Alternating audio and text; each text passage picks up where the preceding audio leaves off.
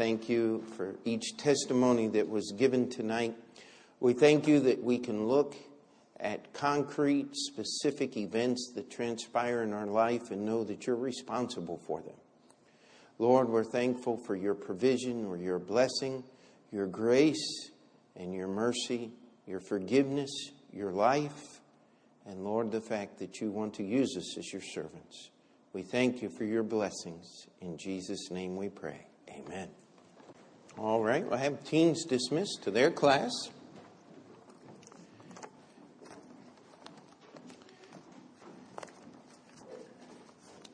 And the rest of us, let's turn in our Bibles. We're going to look at several passages of Scripture tonight. We're continuing on our basic study, our time of learning how to study the Bible. And tonight I want to put a more practical application. Sometimes people wonder how you arrive at certain doctrines. And so what I'd like for us to do is look at the doctrine of the Lord's Supper. And what we're going to do is we're going to apply the rules that we have been studying and trying to put into practice over the last several months. I believe this is our 8th lesson on this. And so let's go to Matthew chapter 26. Matthew chapter 26. And we're just going to read a few verses here. Verses 26 through 28. And as they were eating, Jesus took bread and blessed it and brake it and gave it to the disciples and said, "Take, eat, this is my body." And he took the cup and gave thanks and gave it to them, saying, "Drink ye all of it, for this is my blood of the New Testament, which is shed for many for the remission of sins." Let's just keep reading. "But I say unto you, I will not drink henceforth of this fruit of the vine until that day when I drink it new with you in my Father's kingdom." And when they had sung an hymn, they went out into the Mount of Olives. Now, sometimes people say, "Why do you end your service with a hymn?" Well, it's because that's what they did. And we don't end every service with a hymn. Our prayer meeting we don't, but our regular morning service, Sunday morning and Thursday nights. In fact, we've sung the same hymn almost without exception for 20 years. I think of only 1 or 2 times we've sung another hymn. It's just a little tradition that we do here. And that doesn't make it either right or wrong. It's just something we've chosen to do. And when you leave, if you don't take the name of Jesus with you, what you got in the church really wasn't as good as you thought it was. Amen? That's what we try to do and try to remind you of every time we leave this place. We are to take Jesus' name into the world in which we live. Now, that has nothing to do with the Lord's Supper, but it's connected here, and so I figured we'd just pick up on it. And so we've just read the biblical history of the institution of the Lord's Supper. Let's go over to Mark chapter 14, a parallel passage here. Mark chapter 14. Remember, one of the ways to study the Bible is if you want to know what God says about something, read every passage that talks about the same thing. We'll start reading in verse 22 of Mark chapter 14. "And as they did eat, Jesus took bread and blessed it and brake it and gave to them, said, Take, eat, this is my body. And he took the cup when he had given thanks, he gave it to them, and they all drank of it. And he said unto them, This is the blood of the New Testament, which is shed for you. Verily I say unto you, I will drink no more of the fruit of the vine until that day I drink it new in the kingdom of God." And verse 26, "And when they had sung an hymn, they went out into the Mount of Olives." Now let's go to Luke chapter 22.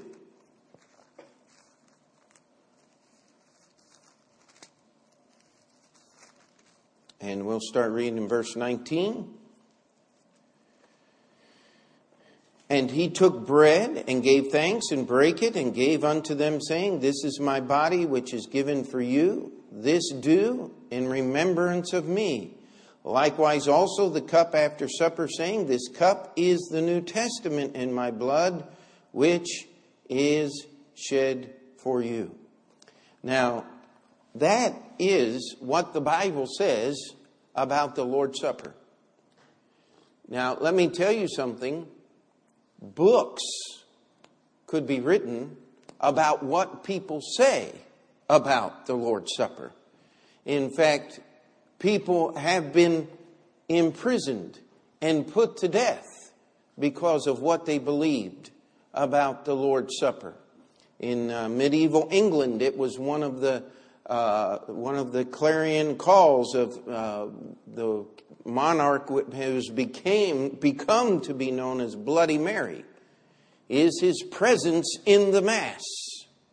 And if you answered no, they took you out and burnt you at the stake, imprisoned you, tortured you, confiscated your property. It was a horrible time. We look at these passages here, and we should see something very apparent. The Lord's Supper was to be a very simple, private thing. How many disciples were gathered in the upper room on the day of Pentecost? Anybody remember? You remember, Philip? No, okay, I thought you were just sticking your hand up. 120. How many attended when Jesus instituted the Lord's Supper? 12. Beside the Lord Jesus himself. And one of those was Judas, the betrayer of the Lord. And yet, people have made the Lord's Supper into all kinds of things. The Lord's Supper is not a feel-good. We always get calls. When are you having the Lord's Supper so that I can come visit? I say, wrong church. We don't do it that way. Why? In fact, years ago, we just followed basically the pattern that I had learned as a child and in other churches to tack the Lord's Supper on at the end of a service. And no matter when we did it, we always had visitors. And I had a dear little lady from Korea. She didn't act very dear that day. But she came up to me. She says, "You think we Presbyterians dirty Christians?" And I said, "No, we're not thinking that at all." But as a church, we limit the taking of the Lord's Supper to those who are members of the church. But actually, the Bible puts it a little more strict than that. And let's go to the parallel passage where Paul was explaining to the Corinthians about what the Lord's Supper is about. And by the way, the only time I used the word Mass was in referring to the English tradition of the Lord's Supper during the time of Bloody Mary's reign, because that's not a Bible word. The Lord's Supper is not the Mass. And they are not equivalent. In fact, the Mass is a ceremony, an elaborate ritual which has been developed by mankind that has absolutely nothing to do with what happened in the Bible. In the Bible, Jesus was there with his disciples for the Passover meal. At the end of the meal, he took a piece of Passover bread. He broke it. He said, "Take, eat. This is my body, which is broken for you. This do in remembrance of me."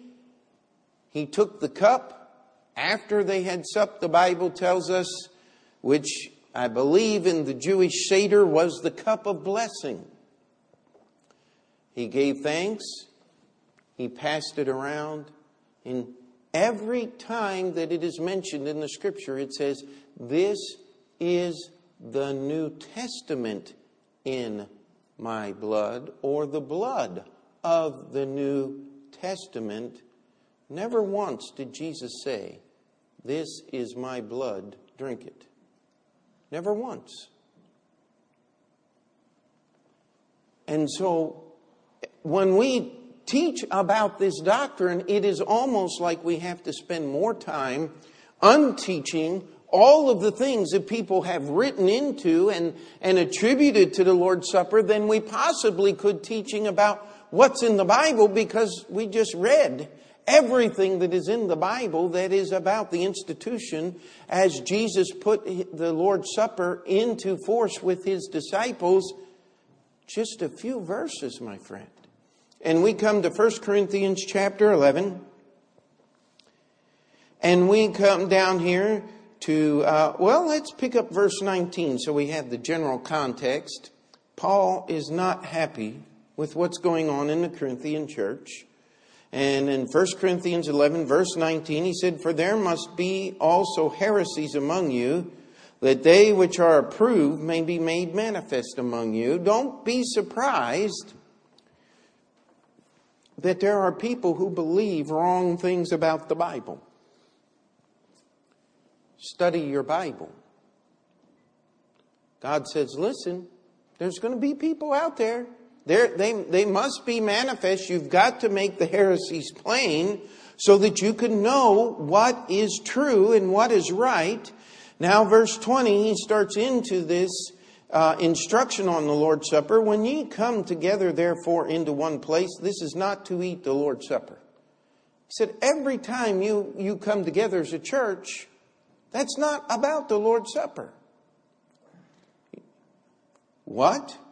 Well, let's finish. "For in eating, everyone taketh before his own supper, and one is hungry, and another is drunken." What? "Have ye not houses to eat and to drink in? Or despise ye the church of God, and shame them that have not? What shall I say to you? Shall I praise you in this? I praise you not." Now, apparently, there was a lot of stuff going on in that Corinthian church. It was just absolutely the word we would use, inane. That is stupid without a reason. I mean, it is just incredibly ridiculous. And some of this, Paul doesn't explain everything, but he's saying in eating, you take before other his own supper, and one is hungry and another is drunken. So apparently, people were bringing in alcoholic wine. People were bringing in food and eating it and not sharing with others. So people were going hungry. I mean, how many of you like our church dinners? I mean, when we have a church dinner, it's a lot of fun now, isn't it? And if you go hungry, that's your choice. But that's not the Lord's Supper. Sometimes after, especially one of those missions dinners, it's, "Lord, forgive me for eating too much." How about that? But you got to try a little bit of everything. I mean, it's a time of enjoyment and fellowship. That wasn't going on in Corinth. And somehow they equivocated, because of the Passover meal, that there should be a church-wide banquet every time they had this thing. And there were some people that apparently were not as well off as others in the church. And some of the members got tired of sharing, and they would bring this big spread and let other people go hungry. You can't imagine that going on. How could you have Christian love one with another and not share? And yet, they were taking that and attaching it to what we call the Lord's Supper. Now, when we have the Lord's Supper, if you get full or that is not what it's about. It is, and let's just read before I say something I shouldn't say. Amen. "For I received," verse 23, "of the Lord that which also I delivered unto you, that the Lord Jesus, the same night in which he was betrayed, took bread, and when he had given thanks, he brake it and said, Take, eat, this is my body which is broken for you. This do in remembrance of me. After the same manner also he took the cup when he had supped, saying, This cup is the New Testament in my blood. This do ye as oft as ye drink it in remembrance of me." Now that's the ceremony. That's all there is. You give thanks, break the bread, eat the bread, give thanks, take the cup, drink the cup, it's over. Now, we do things maybe a little differently than they did in the Bible times. How many of you are glad that we don't take one cup and pass it to everybody to drink out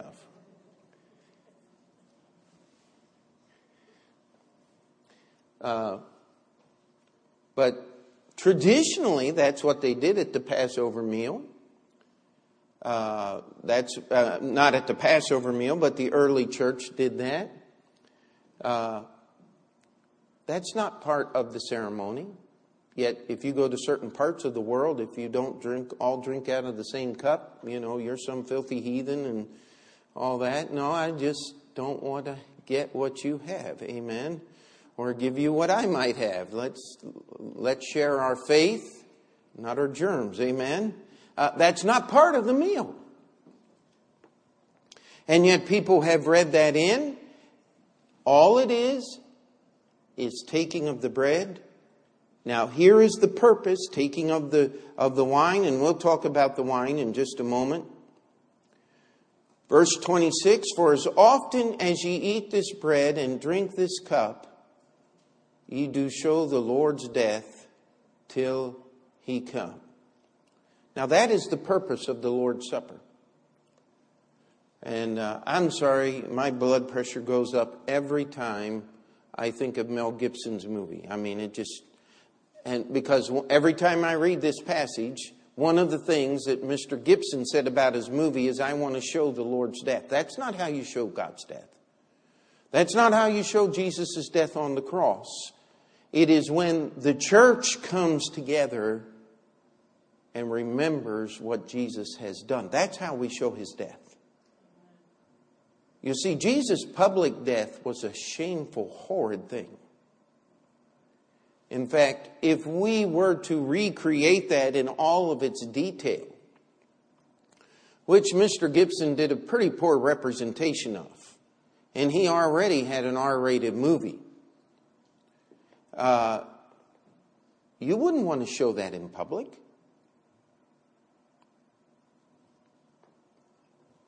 I mean, the cross was a horrible thing. The Bible says he endured the cross, despising the shame. The Bible says that his sacrifice was one time and that it was never to be repeated. God is not a God that enjoys shame. He is a God that enjoys glory. And we glorify Jesus because he was willing to endure the shame. Amen. We lift him up because he allowed himself to be lifted up on the cross. But there's something we need to remember. That was a one-time event for all history. Never to be repeated again. You say, well, how does that correlate to the Lord's Supper? We'll get there in a minute fully, but that's why we use plain bread, symbolizing the pure body of Jesus Christ. That's why we break the bread, symbolizing his suffering. That's why as we use unleavened bread, we use unleavened wine. You say, what is unleavened wine? Grape juice. And somebody said, but that's not, wine is alcohol. No. How many of you know what a wine press is? What comes out of a wine press? Grape juice. There's absolutely no time from the time you put the grapes into the press and you press the juice out of them. The fermentation process is a long and carefully guarded process. In fact, the idea, don't try this. If I take a bottle of Welch's and throw it under the couch and get it out in 6 months, it'll be good. No, it won't. It'll make you very ill and could even kill you. If you want wine, you have to process it. Getting back to the pictures and the types, how in the world could you take grape juice processed by men to represent the pure blood of Jesus Christ. Does that make sense to anybody? The only people it makes sense to is people who like their vino. And I've gotten into some pretty heated arguments about that. And I said, we don't argue about that here. I said, you can argue all you want, but how in the world can you use rotten grape juice?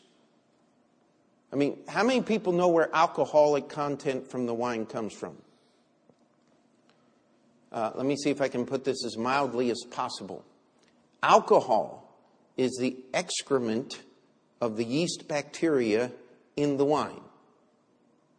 Does that, I mean, that's as politely as I can put it. I just have no desire. Aside from all of the things that the Bible speaks about alcohol and its evils, there's just no need, no biblical command, and I consider it blasphemous to use alcoholic beverage, something processed by man, to represent the pure blood of Jesus Christ. You see, we keep the pictures. The bread is a picture of Jesus' body. The only ingredients in the bread, flour, water. When we usually use matzah bread when we have the Lord's Supper. The reason we use matzah bread is because matzah is the traditional Passover bread. But you know what? You have to be careful when you go to the store to buy the matzah bread, because some of it has garlic in it and some of it has flavorings. And there's even some matzah bread that has yeast in it. Now, if I were to buy one of those varieties, that would not picture the Lord's body, now would it? So we have to be careful. In fact, I knew of a preacher who became rather famous. He thought it was cute. He said, we were at the beach and we decided to celebrate the Lord's Supper, and all we had was Dorito chips and Coke, and so we used that. Let me tell you something, that's blasphemy. We want to follow what the Scripture is, because there are some strong injunctions here as we go through the passage. Verse 27, wherefore whosoever shall eat this bread and drink this cup of the Lord unworthily shall be guilty of the body and blood of the Lord. But let a man examine himself, and so let him eat of that bread and drink of that cup. For he that eateth and drinketh unworthily eateth and drinketh damnation to himself, not discerning the Lord's body. For this cause many are weak and sickly among you, and many sleep or are dead. For if we would judge ourselves, we should not be judged. But when we are judged, we are chastened of the Lord, that we should not be condemned with the world. Wherefore, my brethren, when ye come together to eat, tarry one for another. And if any man hunger, let him eat at home, that ye come not together unto condemnation. And the rest will I set in order when I come. The Lord's Supper is not a time of the satisfying of the soul with food. The Lord's Supper is a time of personal examination of your spiritual relationship with God. It is a time when we are to look at our lives. We are to examine. I like to call it spring cleaning for the soul. I like to call it a time where you investigate yourself and make sure that you're right with God. Now, let me ask you a question. Can you make other people right with you? If somebody is angry at you, if somebody has something against you, and you've gone to them and sought their forgiveness and done everything that is humanly possible, can you make them forgive you? No, you cannot. But you'd better make sure that you are right when you take the Lord's Supper. Now, Paul was writing this letter to whom? The Corinthian church. Do you think if the Lord's Supper, as many Protestants believe, is a celebration of unity, and so we ought to call the Presbyterian Church from across here and the Lutheran Church from over here, and we can all have the Lord's Supper together? If it was that important, don't you think Paul would have said something about it? You say, well, you're arguing from silence. And that is the case, but the point that I'm trying to make is, Paul said, if you're going to partake of this, you've got to be right with God. Now, what does it mean to be right with God? Number one, it means you got to be saved. Amen? If you are saved and you refuse to be biblically baptized, are you right with God? No, you're not. If you're saved and you're biblically baptized and you're out of fellowship with your local church, are you right with God? No. If you're saved and you're baptized and you're in fellowship with your local church and you're out of fellowship with one person in the church, are you right with God? No. To be right with God, you've got to be right with God and with man as much as is humanly possible. As much as lieth within you, live peaceably with all men. Amen? I mean, are you right with God if you're right with everybody in the church and baptized and all of that, and you hate the Democrats? Let me tell you, you're not right with God. You've got to get those problems solved. Because bitterness and anger and unforgiveness in your heart are the reasons why Jesus died on the cross. And when we show the Lord's death till He come, as the Bible tells us to do,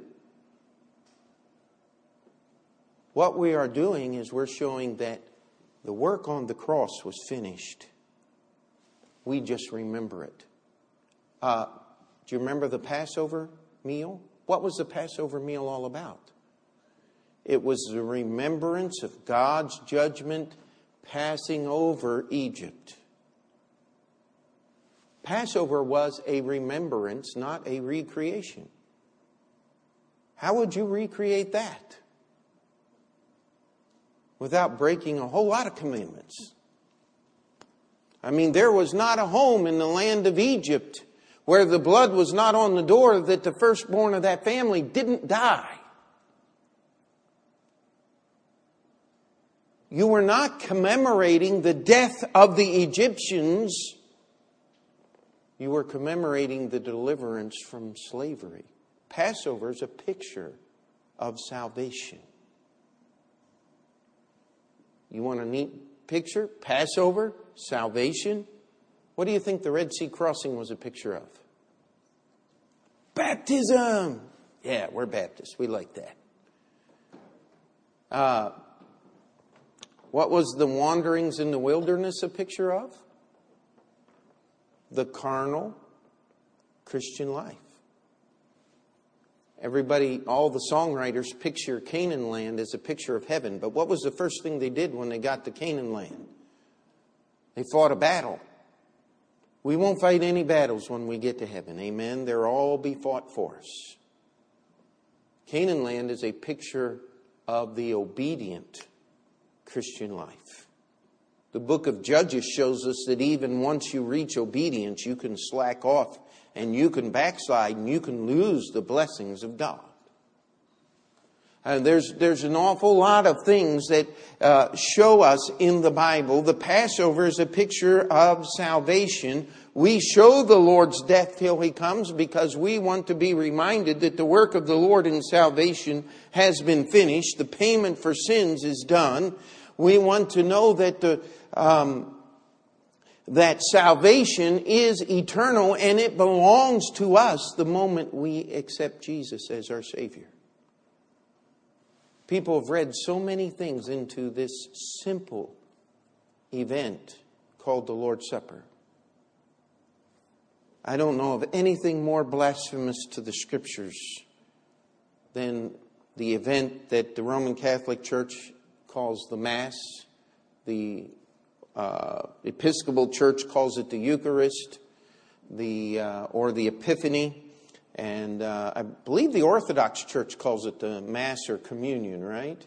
And they claim, through the power of the church, that they re-crucified Jesus, and that the elements that are offered are His actual blood and His actual flesh. Now, it's interesting, the Catholic Church claimed that the blood was actually the blood of Christ, but the priest, for centuries, drank it all for everybody. None of the people in the church got the wine. And unfortunately, when we lived in Ohio, I saw this great big complex right around the corner on State Street, just a few blocks away. And I remember asking one of the guys on staff there at the church, said, "What is that great big mausoleum-looking thing on State Street?" And they said, "Oh, that's the drunk tank where they send the priest. Because they're drinking all the wine, they become alcoholics, and they have to send them somewhere to get straightened out and ship them back to their parishes." And I'm going, "No, you're making that up." He said, "No. Because that's what happened. How could that picture Jesus shed blood on the cross? Can you explain that to me? I don't understand. How can you part and parcel salvation?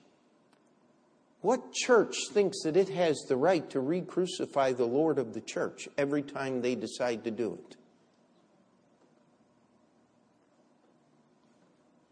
You see, if you read your Bible, John chapter 6, where Jesus said, "My blood is drink indeed, and my body is meat indeed." Just read down to verse 63. He said, the words that I speak unto you, they are spirit and they are life. He was talking about partaking of His death on the cross. The moment you get saved, what happens? The shed blood of Jesus on the cross means you don't shed yours. You've partaken of that. His body dying on the cross means you don't have to die. It has been attributed to your account, and you are set free. Praise God, that is a spiritual transaction. And it happens once, and it's good for all eternity. It's called being born again. Jesus was trying to help those understand, and I love the way Jesus taught. There's just a little part of me that as you read John chapter 6, you see Him taking the words and the reasoning of the Pharisees and the religious leaders and just using them as a club. Knock them over to the head. And they just, who can hear it? It's a hard saying. And they walk away. Jesus goes to His own disciples and said, "You going to leave too?" Peter said, "Whom shall we go? Thou hast the words of eternal life." You know what Peter was saying? "Lord, I don't understand a thing you just said. It doesn't make a bit of sense to me. But I know who you are, and I'm staying with you." And that's the place of the believer. The Lord's Supper, to state it very succinctly, is a time for the members of a church to examine themselves, to make sure that they are right with God and with everybody that they have contact with. It is a time for us as a church to remind ourselves that it is finished and sin is paid for. And that's why we've confessed our sin and cleansed ourselves before we take the Lord's Supper. By the way, should we not be ready to take the Lord's Supper anytime? We should be. We should, as one preacher put it, keep our accounts short with the Lord. Keep them reconciled, up to date. How many of you have ever tried to reconcile 6 months of your checking account at one time? Never comes out right. You got to do it constantly to keep it right. And the Lord wants us to stay right. That's why we limit it to the members of our church. The Bible tells us in the book of Hebrews that a pastor has responsibility for what he does in the church. I don't want to be responsible for somebody coming through those doors who just got in a big fight with somebody at their church and they're mad and they lie about it and say, oh, I'm just visiting tonight. Can I take the Lord's Supper? I have no way of knowing what's going on in their life. I'm not taking that responsibility. I'm sorry. Because it's not in keeping with the biblical command. And so even when we have people of churches I know, independent, fundamental, Bible-believing, like-minded churches, if we're having the Lord's Supper and they happen to be here, I remember, give you an example. How many of you know Brother Clayton? He's the man that trained me in the ministry. He was visiting one time. He gave me a call and said, Pete, I'm just happened to have a free Sunday night. What are you doing? I said, man, Brother Clayton, come preach for us. He said, but we're having the Lord's Supper an hour before church. He said, no problem, I'll just stay in the mission room. You see, he's not a member of Open Door. He wants to be careful in leading us in the right direction. Because, see, the Lord's Supper is not part of your salvation. You don't get extra grace by partaking of it. But I will tell you this. How many of you enjoy the blessings of partaking of the Lord's Supper together as a church? It's a special time now, isn't it? And it is a challenge. And I know everybody wants the Lord's Supper at Easter time. And I'm sorry, I'm just a mean pastor. We had the Lord's Supper a couple weeks ago because it had been a while. And we'll have the Lord's Supper in another couple weeks. Because the Bible says, as oft as you do it. And one of the things that I want our church to be careful of, that it never becomes a habit at Open Door. That it never just becomes something we do the first Sunday of every month or something we have to do. I want it to be a special time, just like the Bible says. It's not a time to eat physical food. It's a time to be spiritually examined and to remind ourselves of what Jesus has done. Now, I hope that you have seen in the verses that we've read that our application of those verses is in keeping not only with the words but with the Spirit, with the understanding and the practice of what Jesus did with His disciples and what Paul was instructing the early church to do. And so we try to make our keeping of the Lord's Supper as simple and as biblical as we can. And I'll be honest with you, I didn't always take the stand that we do right now. I'd had a lot of influence from other people. I began studying the Bible. I said, no, we've got to limit this thing. We don't have the right to just serve it to anybody. It is people whose hearts are right with God and if you can't be right in your own local church, let me tell you something, you're not right anywhere you go. And so we try to, as biblically, and we apply these principles to everything we do. We see what the Bible says.